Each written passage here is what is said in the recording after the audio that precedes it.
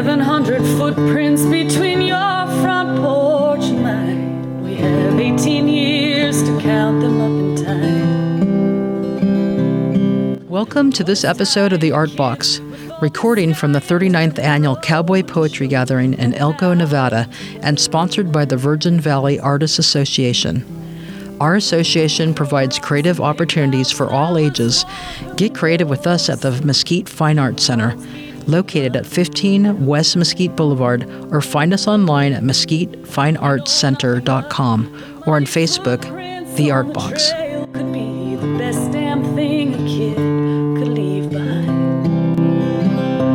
So I'll walk slow, so if you fall behind, you catch me.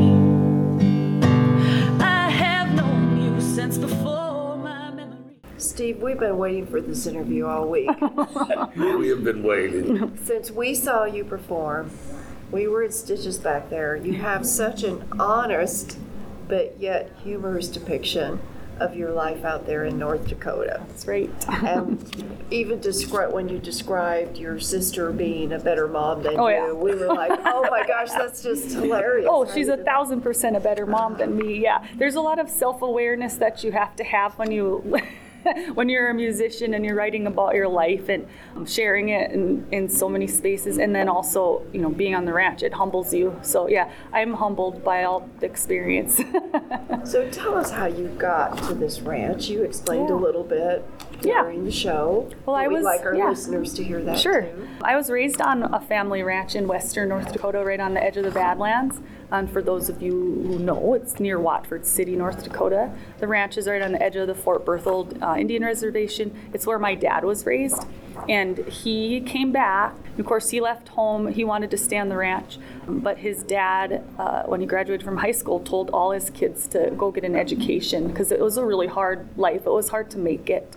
And he didn't want that for his kids. So he did. My dad went on and got his education and met my mom across the state. But when his dad died, then we moved back home. He brought all the kids home. They had done a stint there where he thought he could make it. And I was born at the ranch or in that community, but had to leave when times were tough. So anyway, and it wasn't that much easier in the 90s when I was raised there in a really small community of 1,200 people. I went to a country school about 15 miles from our home. So when I left, that was the same story. Tell these young kids to leave because it's tough to make a living. But the oil industry changed all of that. And in about 2010, everyone from across the universe was coming to Watford City, McKenzie County, western North Dakota because of hydraulic frack. And we had a chance to be there too. Because my husband, who I grew up with, he was getting a psychology degree. He's like, I'll just go in the oil field. So he went and worked for an oil company, and I just toured and lived on the ranch. And we've just kind of been building up what it means for us to be there ever since. So we've been home over 12 years, and I've been writing about what that means in a weekly column for our newspapers in that region, and then, of course, in the music. So. Yeah. And you have children? I do. Wild kids. I have 2 daughters. They're 8 and 6 right now. So, yeah, both I thought I had a longer time for them to be embarrassed of me, but they're embarrassed of me right off the bat. Yeah. My oldest came out of the womb. I think she was criticizing my hair. So, yeah. So they keep me humble, and they like to sing and ride, and we keep them close. And then, of course, my little sister, this is just the sign of the times, the economy. I mean, we can't even believe it. We're so grateful. She moved in a house over the hill. And so she's raising her 2 little daughters who are 4 and 6. So we have little girls that run to see each other, and we just kind of, we're aunt, moms, whatever. We just kind of raise each other's kids, and it's a blessing. It's incredible. They have the best life. I tell them. I say, like, in the olden days, it wasn't. So they'll ask me, did you have a phone in the olden days? And yeah, they want to know. Yeah. And you said sometimes your sister calls you just to let you know. Well, right, because now they're old enough, right? So we have this road, and I think that was what I was telling the story about. This song I just wrote called "We Are Home." It's on the new album, and it's that vision of sisterhood and like the connection that you have to the people in your lives that you've known since before you were born, before you had memories. And I had this image of these little girls who, my girls are growing up. They're becoming much more independent. But I would walk the cut across trail with them to meet my sister with her little girls ever since, we had these babies. Ever since one was in a pack, or one was strolling, or one I'm dragging in the wagon, or one's picking up rocks and throwing them, but this little path between the two houses is so symbolic. And I get choked up thinking about it. I know Alex, my little sister, feels the same way. There's something about watching your kids run to each other and like they're so happy to see each other. And so that's what the song is about, is that connection. But I laugh because now my girls are old enough to like go there by themselves, right? And so I'll be working at the house and Alex will call. Well, they're supposed to ask me, but and then they're not perfect. Imagine a kid doesn't listen, and she'll call and be like, "Your kids are over here. Did you know that?" I'm like, "Nope, I didn't notice they were gone."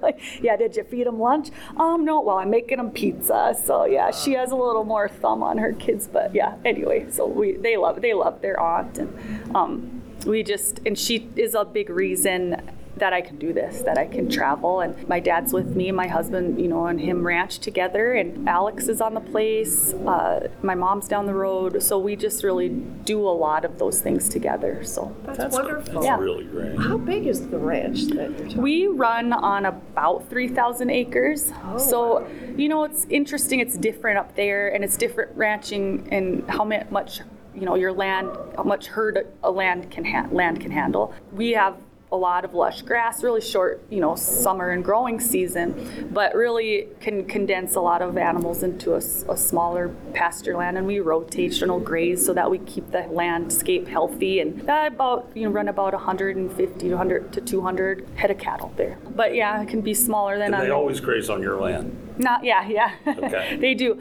unless they get into the neighbors. Okay. Well, we asked because we have free range. Oh, in the interesting. Nevada lot, Yeah. so. Okay. Yeah, but there's a little bit of, if you have the contract with public land, you can graze on public land. So our neighbors have land, and then they lease public land, and then we lease some land from our neighbors. That's been the agreement for several years. Years and years. We've always leased the couple pastures from neighbors and things. So yeah, the land is in my dad's name, and his sister and brother own it, and then we're the next generation taking that over, and what that's going to look like, we're in the process of what that is. But right now we're ranching with Dad, and then my husband is a carpenter. He owns a contracting business and ranches, and then so he's flexible, so I can wear a lot of hats in our community. I run an arts organization there, and then I'm a writer, and then I do this. I travel and sing. So yeah, it all is connected. But And your dad played the harmonica. Yeah, he did. That was so cool when you invited him up to stay Yeah. on the stage and you guys performed Oh, together. you know what I thought was so good about it? He played a harmonica, but it was really in the background. Yeah. It wasn't in your face harmonica. Good. That's what we wanted. It was Yeah. it just fit in with you singing. And, Yeah, we sang, Yeah. that song was it's called Red Barns and People Get Old. It's kind of his mother's song. So a lot of what I write is, of course you write what you know, and I've learned traveling when I was younger, you were trying to hone your craft. You're trying to figure out where it is you want to be, and a lot of people would say like go to Nashville or go to LA or try out for American Idol when I was younger, and I was like not finding connection in other places and other stories. When I was away and traveling, I wanted to write, and I would write about being lonesome for the place, and so when I would be back there, it was kind of my muse. And the characters on the place are as well, and when you live back in a place that raised you, that raised other people, I'm fourth generation, it's been there 110 years in your family's name anyway.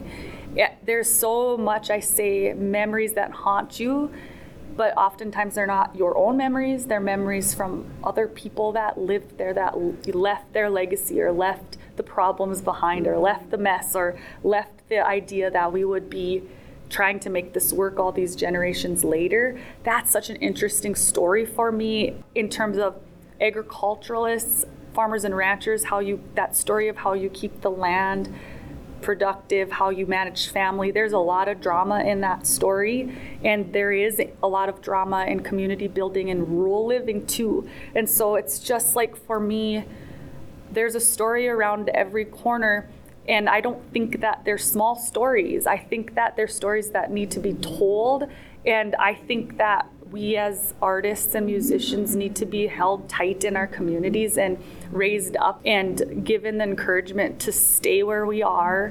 We need to pay them. We need to give them jobs. We need to give them a space to create, because if we're sending out all of our artists to the coasts, to the big cities to tell our story, who do we have to tell our stories that we're living amongst? So that's really been one of my big goals with running a little arts organization in a rural community. Didn't have one, but my job is to make sure they have a voice and that we have a place for them, that we have a place for them to develop their skill, that we have money for them, that we can say this is a place, because we're right on the edge of the Badlands. It's beautiful, it's inspiring.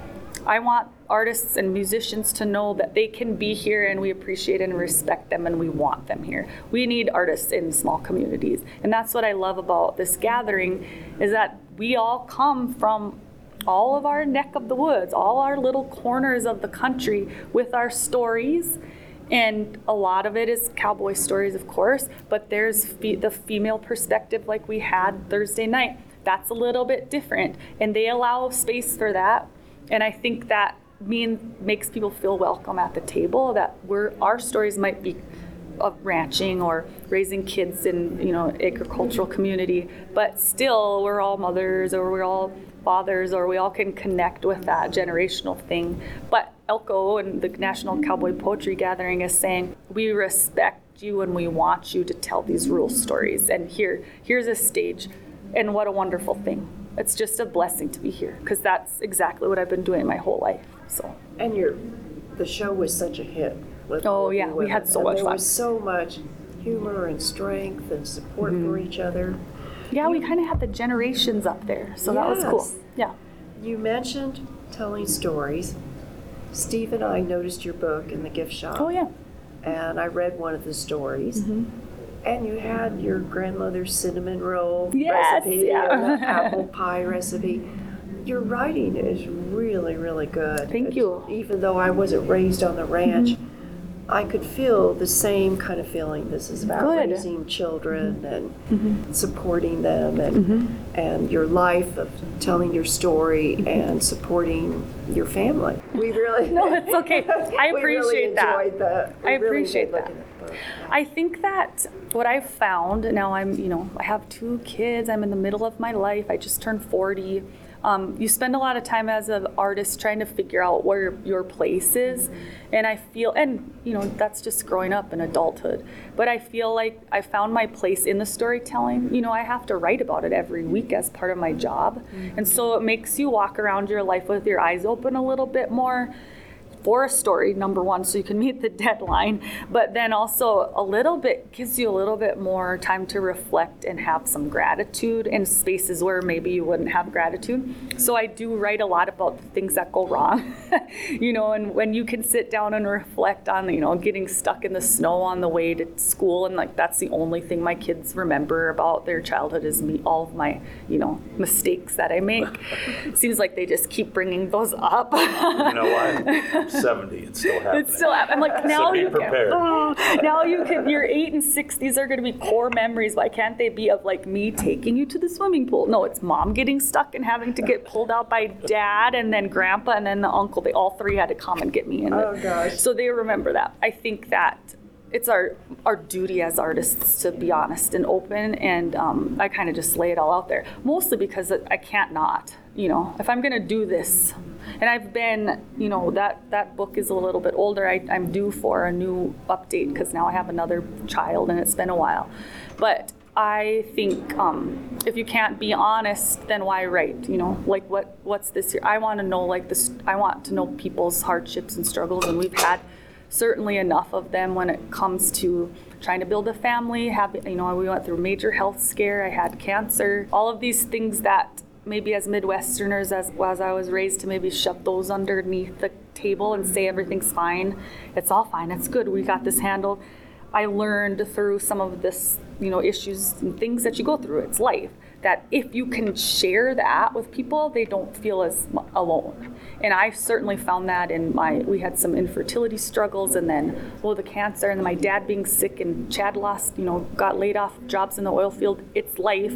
If you hold it close and don't speak it, then no one can learn from you, and vice versa. Like, this is why we tell our stories, so we can make other people feel like they're not alone and we can support each other. So I've just approached my writing that way. And a lot of times, if you can laugh at it, it's easier to get through it too. So, and you're a young person to have cancer, so that had to be really... Well, that story is wild, and it's related to Elko, actually. Because in 2020, I was here, and I was so sick. And I had been dealing with a breathing issue, but they couldn't figure out what it was. And if I was talking to you, I would be like having to sit up and like really try to catch my breath. And I talk fast, and so then I was like, I would kind of like wheeze, but I could still sing. So I recorded my Playing Favorites album during that time, but I was just struggling with my breathing so much. And on the plane to Elko in 2020, right before everything shut down, I got the flu as well. But I didn't know what was going on with me, and I was struggling breathing. And I got here and got over the flu, but still couldn't breathe. So every time I did a performance, I would go to the emergency room and get a breathing treatment, like steroids, and then I would come on stage. And I shouldn't have been here. And when I got home, because I remember one of the emergency room doctors was like, I don't know what this is, but it's serious, and you need to figure this out when you get back. And when I got back, long story short, I found out that I had a blockage above where my lungs dissect, 90% in one lung and almost 100% in the other. So I had been breathing through like a fingernail-sized airway. And singing and chasing the kids. My kids were 2 and 4. So you're just in life and thinking, this isn't anything. So when I went and got the diagnosis, I was like, I'll be back. They'll give me some medicine. And I wound up taking, my husband came in, I had to go to Mayo Clinic to get that, immediately. It was an emergency. And then you don't know if they're gonna take your voice or whatever. It was a really scary time once I saw the picture. I'm like, oh, that's what it is. It was like, there's your lungs and there's that tumor sitting right on top of it. Wow. So they wound up getting it out at Mayo Clinic with a scope. And then I came back a month later, but I wanted to get branding done because I knew I was going to be laid up, and it's my favorite time of year. I felt way better. They got most of it out with a scope, easy. But then they had to cut me open, my chest open, and this is what they did. They took my airway apart and scraped the tumor off of the airway that you can't make new airway. So they got as much as they could. Turns out they got all of it, and then they sewed my airway back together. Can you imagine that they can do that? It was incredible that they could do it. And they were there for bypass, they just didn't really know how it was gonna go. Chad asked about my voice. I didn't even care. I was like, as long as I can be here for my kids. If I can't ever talk, my husband probably like, oh God, are you sure you don't want to take her voice? But I can sing, and I think it changed my voice a little bit. When I did the new album, I can tell, but it might just be that I'm older. But yeah, I'm really lucky. So thank you for sharing that story with us. And oh my gosh, you look so healthy. Kicking so still, You're doing so much. That's what's amazing. You're a musician, you're a writer, you had your arts organization, you work on your ranch. That's phenomenal. It all kind of goes together. But yeah, I think that also helps you get better, right? Like, I don't want to miss anything. So I still struggle, I'll be honest, with some chronic pain that came with the surgery that you're trying to kind of still work out. So that'll take me down. It means I can't be out in Elko till 4 a.m. Like, I have to really be here and present with my health, or I'll lose my voice, or I'll have a headache and I won't be on. But also I'm 40, so I guess that also happens, or you can't stay out till 2 a.m. and live through it. Dang it. But anyway, I'm really lucky. I go have scans every 6 months, so they have to keep looking at it. But I leaned on my community, and they took care of me, and I just had more to do. So, yeah. You're quite the hero.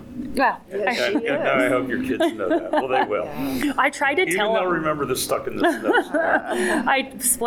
This summer, I saved a baby bird from a tree. No, it was a bird. It had its. It wasn't a baby bird. That would be more dramatic even. But I had to climb up a ladder that I put on the back of the pickup. Oh, we tell you. Oh, no. Because we were walking, you don't have to, you can cut all of this, but I have to tell you. Oh, no, this is a good story. We'll leave So it we in. were doing that walk, like I was talking about, going to my sister's, and I heard on our way back with all the girls, we have all these oak trees, and way up in one of the oak trees by my house, this bird had got its leg wrapped around a piece of twine, and it was stuck to the tree and trying to flap, and it was stuck way up there. Of course, the girls see it, and then they're like, you have to save this bird. And I'm like cussing under my breath, like, do I really have to save this? What am I gonna do? Yeah. And I was taking the kids so she could do something. I texted her, I'm like, you're gonna have to come help me with a bird situation. And of course, she didn't ask any questions. She just gets in her side by side, like, what's the bird situation? So Chad wasn't home, and I backed the pickup up to the tree and then put his big ladder in the pickup. And I don't know, you have these 4 little girls staring at you like, there's a bird, go get it. Like, you say I'm a hero. This is why I think I'm a hero. They don't care though. So I remind them of the story, and they're like rolling their eyes. So I get a glove. I'm scared of heights. I hate heights. I live on the plains, man. I'm staying on the ground, but my girls are looking, and this bird is suffering, and it's just freaking out. You can visualize it attached to the branch.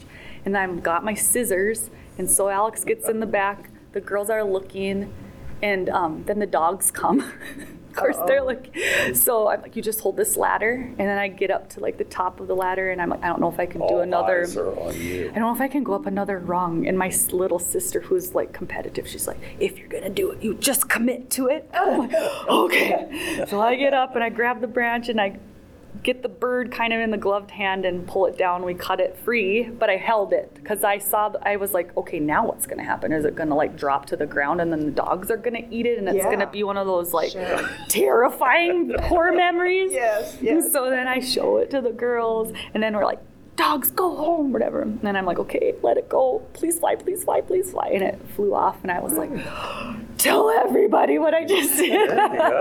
But they're like, impressed for 5 minutes, and then they go on with their merry way. Then they go on and think about being stuck in the snow. Exactly. They'll probably not remember that, but I was proud of myself anyway.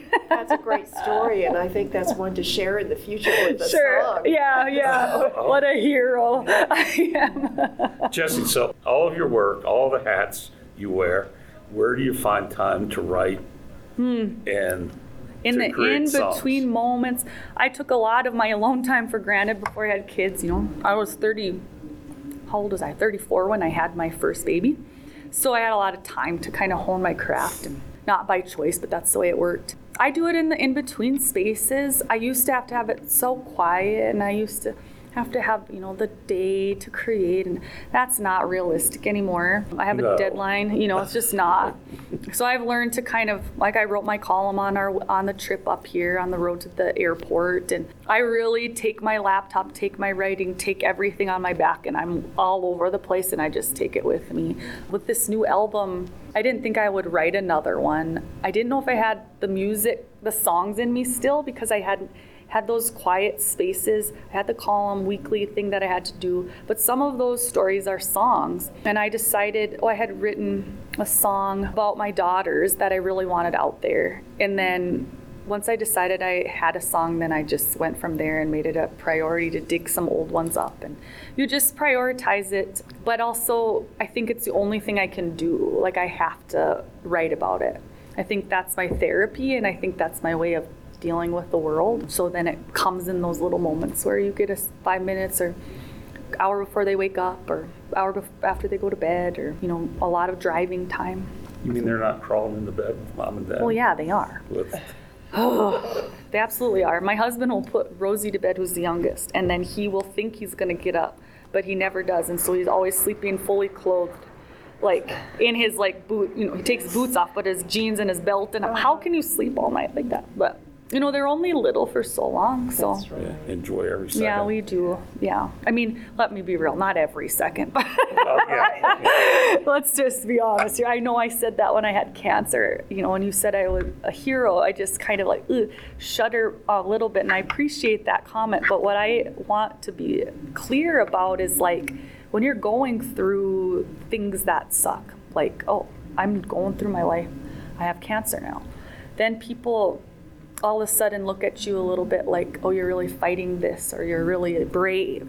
And you want to take that in and believe them, but I struggled with that a little bit because A, you have no choice, you know, and B, there's so many people that didn't live through what I lived through, or struggling to just, you know, get through the day or get to the next day. Cancer can be a real beast that way. I was like one of the lucky ones that had a chance to cut it out of you and then it's gone. And so there was a little bit of guilt with that phrase that was on me, I felt. And then also like when you're going through your life and you have cancer, but you still have to like do life, right? So like I have cancer and but I still am annoyed with my kids. You know, I still have like the same flaws that I had before. So the little bit of that like exalting, you know, people are fighting a battle. I would be like, yeah, I'm not that great. Like this sucks really bad too, you know. Sure, this sucks, and it's okay. And I only say that for those who are listening that might be going through something similar. I had a friend who had diagnosed with a big brain tumor, terrible, 4 little kids, and she's a guidance counselor, and everyone, you know, of course, lifting her up and sending her all the love. And I just reached out to her and said, I know you are scared, and it is okay to be pissed, and it's okay to be angry, and you should be those things, and don't let anyone tell you that you can't be. You can't be grateful for it all the time, but you should be grateful in those moments where you feel it, honestly. But don't be ashamed of being annoyed by your kids because you don't know how it's all going to turn out. Like you're still this human that's trying to figure out a complicated life with a bigger, like ticking, like with the realization that it's in your face that it could all end.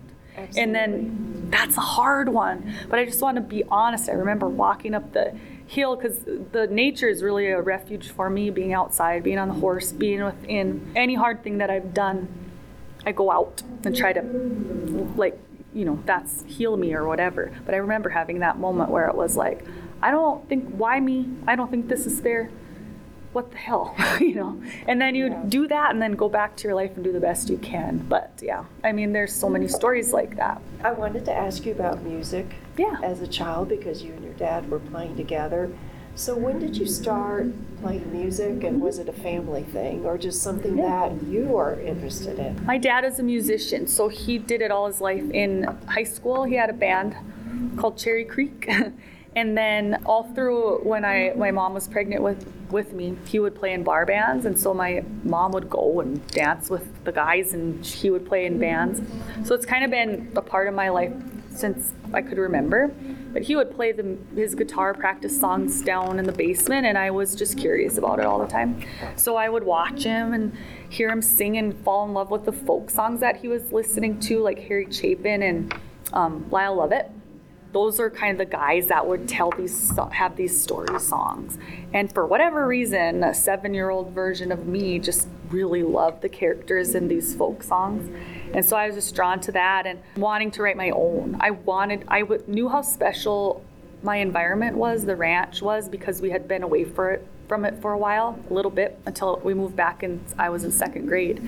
But even as a young kid, I knew that it was special, and if I could somehow recreate that or tell the story, that was going to be the thing that I would try to do. So I wrote poetry, bad poetry, when I was a kid.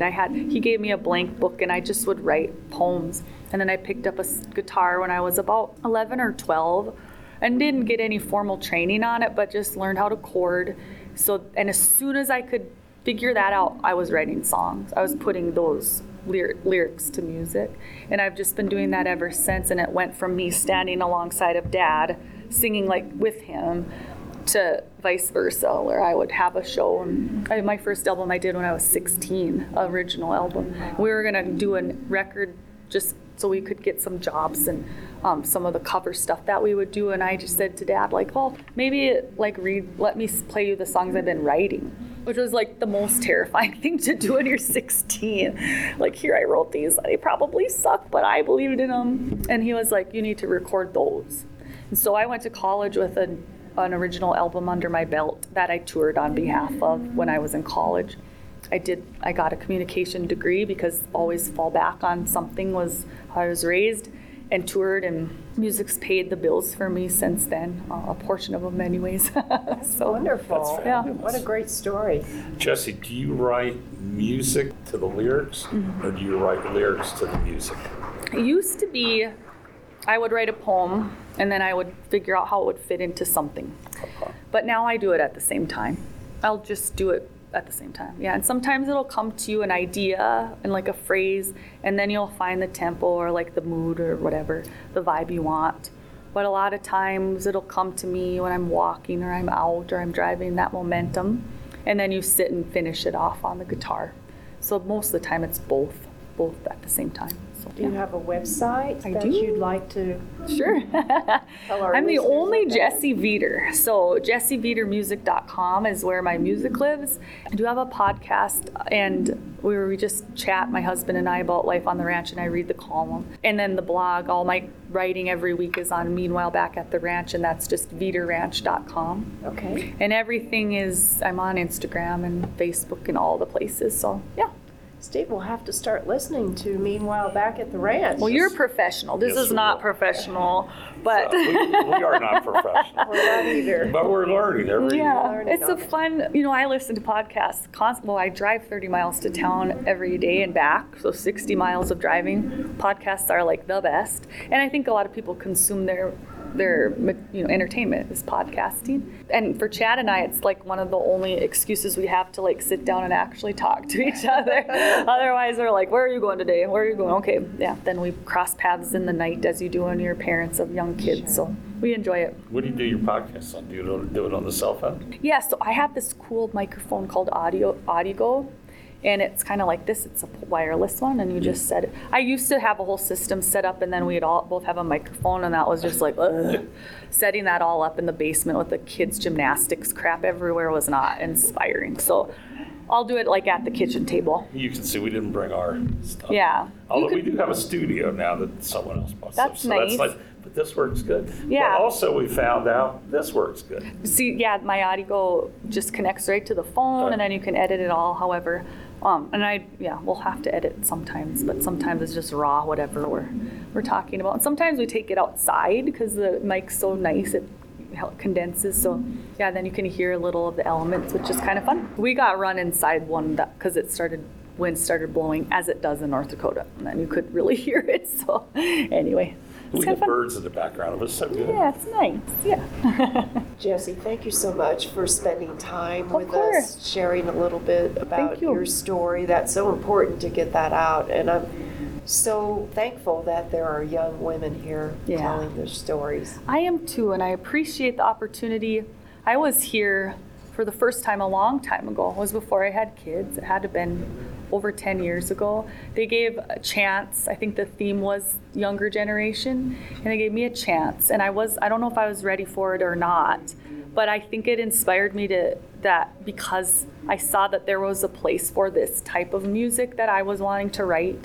And my music's not traditional. It's traditionally themed, but it's not traditional sound. It's not the traditional Western sound, but the theme is there. It's ranchy music, and there's other young people writing that way too.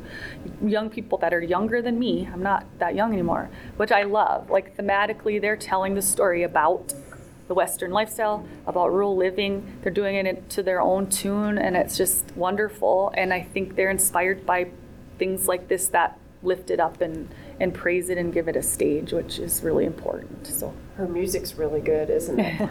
Yes. Her Thank voice you. is very good. Yes. Music, her writing, Yeah, we had so her much poetry. fun. We did. Good. Well, thank you guys. I appreciate it. I'll keep on keeping on then. Okay, excellent. Where do you want to live when you're old? I want to live on the range. Yeah. Rosie said she wants to live in Mexico. In Mexico? I heard her say she wants to live in New York. And I don't even think she knows anything about New York. She can't live in New York. I'll have to go with my RV and visit her. That's going to be a long drive. It's going to be like 2 years. Yeah, it to takes get a long there. time to get to New York. All right, is there anything else you want to talk about? No? Okay. Thanks for visiting with me. Yeah, thanks for visiting again with me, best mommy in the world. Okay. Later, Gator. Later, Gator. Bye-bye. Bye, love you, bye. Bye.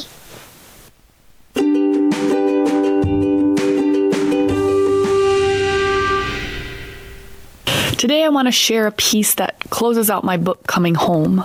I wrote it when I was still in my 20s in our first year back here at the ranch. I was seeing this place through new eyes, realizing what time can do to us, clinging tight to the things that made me as I was discovering them again. Those gray hairs I talk about are pushing through strong, and I realize in the rereading, I didn't define what grown up actually means. Is it now? Is it ever? When I grow up, I want to be the kind of woman who lets her hair grow long and wild and silver. When I'm grown, I hope I remember to keep my flannel shirts draped over chairs, hanging in the entryway and sitting on the seat of the pickup where they are ready and waiting for me to pull them on and take off somewhere, the scent of horsehair on the well-worn sleeve. When I grow up, I want to remember every spring with the smell of the first buds blooming on the wild plum trees, what this season means to me. When I grow up, I pray I don't forget to follow that smell down into the draws where the air falls cooler the closer you get to the creek and the wind is calm.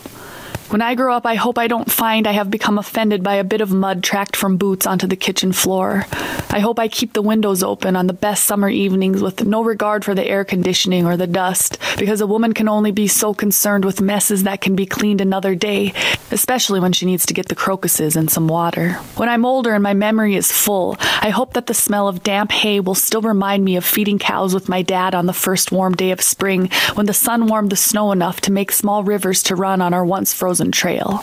I hope it reminds me how alive I felt wading in that stream while he rolled out the bale and I tested the limits of rubber on my boots. When my hair turns silver, I hope I remember that my favorite colors are the colors of the season, changing from brown to white to green to gold and back again. I pray I never curse the rain and that I don't forget that next to the rosy flush in my baby's cheeks, rain is my favorite color of them all. Yes, when I'm old and my knees don't bend the way they need to bend to get me on the back of a horse, I hope I'm still able to bury my face in her mane, to run my hands across her back and lean on her body while I remember the way my spirits lifted as she carried me to the hilltops. I hope I recall how the first ride of spring made my legs stiff, my back creak, and my backside sore, even as a young woman with muscles and tall boots. Yes, boots. When I'm old, I hope I will wear my red wedding boots every once in a while, and remember how I stood alone in them out in the cow pasture as a young woman, waiting for the horses and wagon to come up over the hill and take me to the oak tree where my friends and family gathered and the man I loved was waiting to marry me. My red boots will remind me.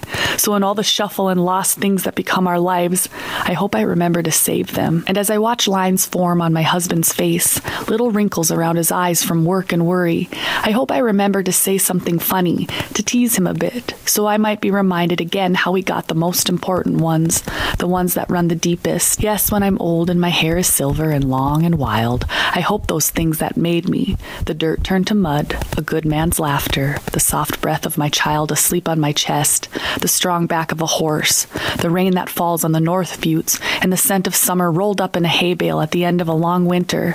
I hope they will be there to see me out, happy and softened in weather just like the flannel I'll remember to leave draped over the chair.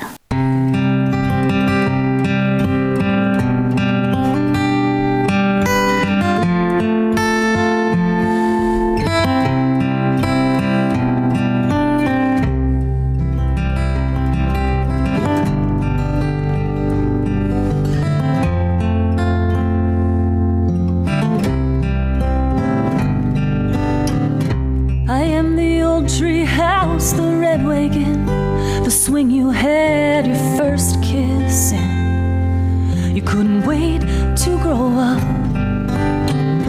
I am the green guitar you used to play to sing yourself to sleep at night.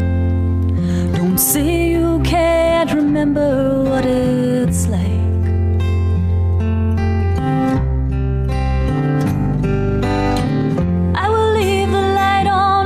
You're passing through.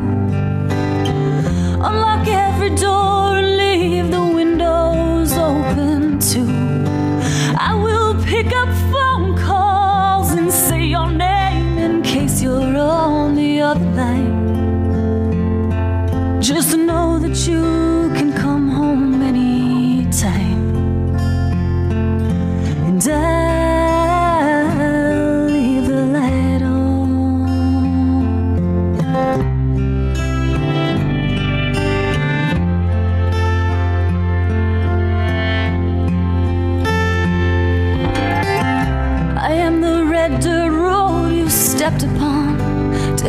take the long way out, and you kicked me away.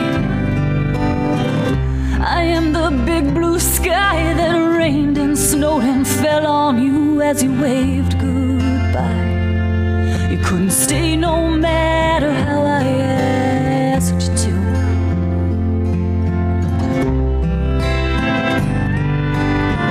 I will leave the light on in case you're passing through. Unlock every door and leave the windows open too. I will pick up phone calls and say your name in case you're on the other line.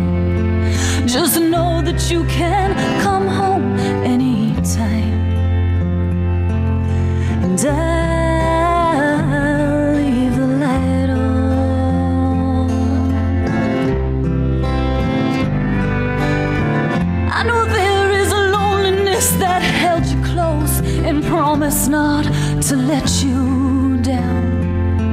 Followed you to the big town, and I know there are memories and voices that you could not bear to leave alone. No matter the toll they took on you. But can't you see the one thing that is true?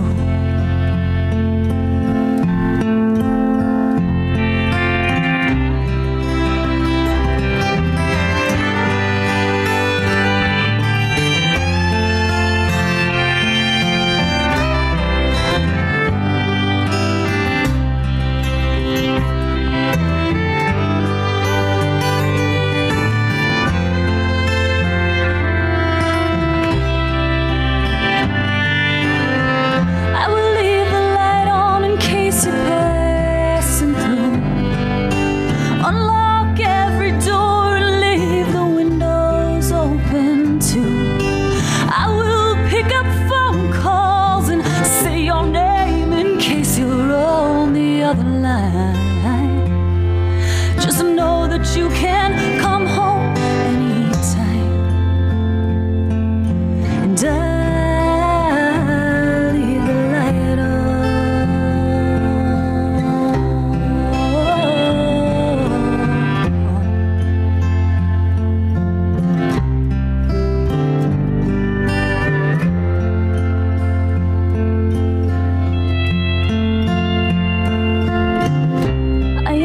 mother's touch, your father's voice, your sister's bad attitude, your beating heart. I am the promises that have been made to hold on tight and we'll get through. You made them too, didn't you?